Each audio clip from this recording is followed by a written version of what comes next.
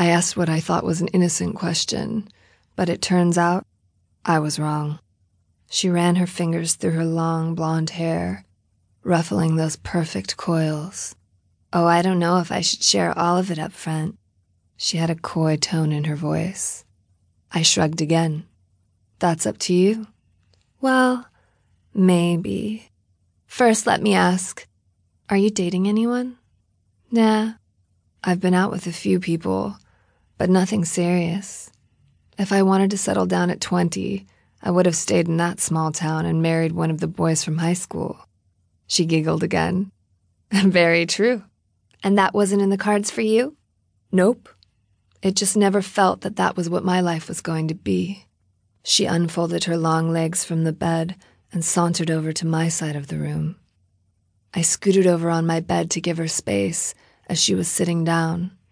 I thought it was odd when she rested her hand on my knee and started to look me over.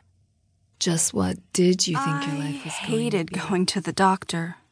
From the time I could reason, their sterile offices were the places where I had to go when I wasn't in control, and I didn't like feeling that way. My mother always said that if I was a good girl, I would get a lollipop, but it was a little more than a cough drop on a stick. Better to stay home and suffer through the cold that I prayed was not the flu. But after 3 days, I could no longer stand the hacking, and I left my hovel and climbed onto my bike. No money for a car, and pedaling in the open air was probably the worst course of action. I still made it to point B and lingered in the waiting room as I snagged a tissue from the nearest box and blew my nose. The man to my right coughed so loudly that I nearly fell out of my seat, but the little kid to my left did not make me feel any better as he rubbed his nose on his sleeve and sent a snot rocket in my direction.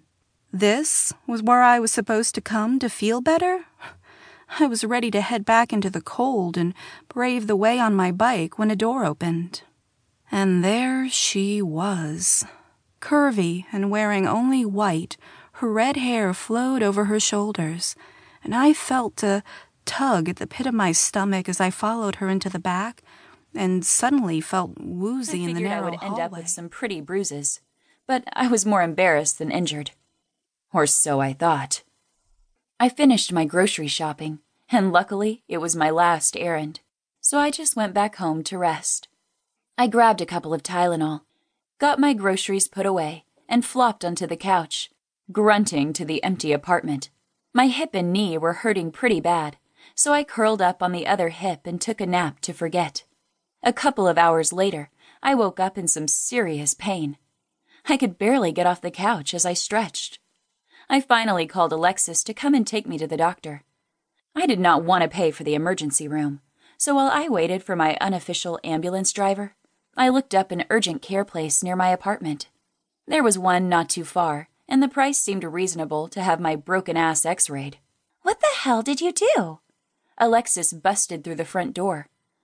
"I fell down," I said, as pitifully as I could manage. I think it was pretty effective, since I was actually in some serious pain.